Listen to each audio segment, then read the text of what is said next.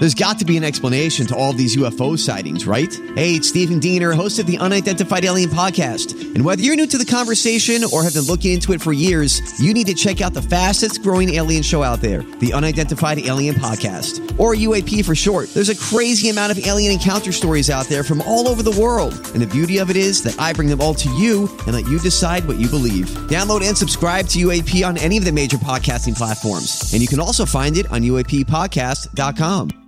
Hi, everybody. This is Adriana Trajani. I'm the host of You Are What You Read. I have the privilege of interviewing luminaries of our times about the books that shaped them from childhood until now. We get everybody from Sarah Jessica Parker to Kristen Hanna, Mitch Albom, Susie Essman, Craig Ferguson, Rainn Wilson, Amor Tolls, you name it, they come, they share. New episodes of You Are What You Read drop every Tuesday on Apple, Spotify, or any major streaming platform wherever you listen to your podcasts.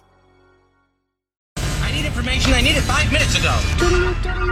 This is a My Talk Dirt Alert, an everything entertainment update heard at the top of every hour on My Talk 107.1. So, what's new in your world? Well, Showtime has canceled Ray Donovan after 7 seasons. No! It is done. Yeah, the series starred Liev Schreiber as the title character, a fixer for the rich and famous. Oh, no. First in Los Angeles and later in New York. Now, the news comes just weeks after the 7th season concluded on January 19th, and that cliffhanger finale for season 7 will now serve as the series finale.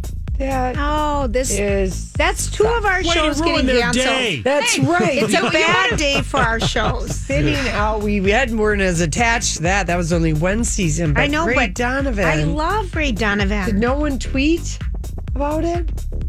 Apparently not, but the Showtime said after 7 incredible seasons, Ray Donovan has concluded its run. So there they go, off into the sunset. Thanks Ray for Donovan. nothing, Holly. I'm sorry. So you were going to read it at some point. That's and you were true. Gonna We get thought about sad. Googling it, and we were afraid to. And, well, maybe this will lift your spirits. And by lift your spirits, I mean maybe we'll make your eyes roll. We've got a new Quibi series, everybody, and it's going to be starring...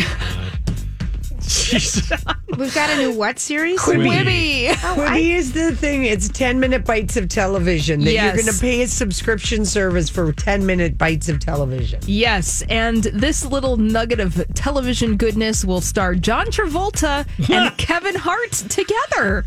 Oh, I can't think of anything more awful. So it's going to be called Die Hart. Get it? Yeah. And Kevin Hart playing a fictionalized version of himself. And a famous director offers him the shot to be the lead in an action movie. But there's a catch. Kevin must first train at the world's greatest action star school, which is ran by a lunatic, their words, who is played by John Travolta. Why?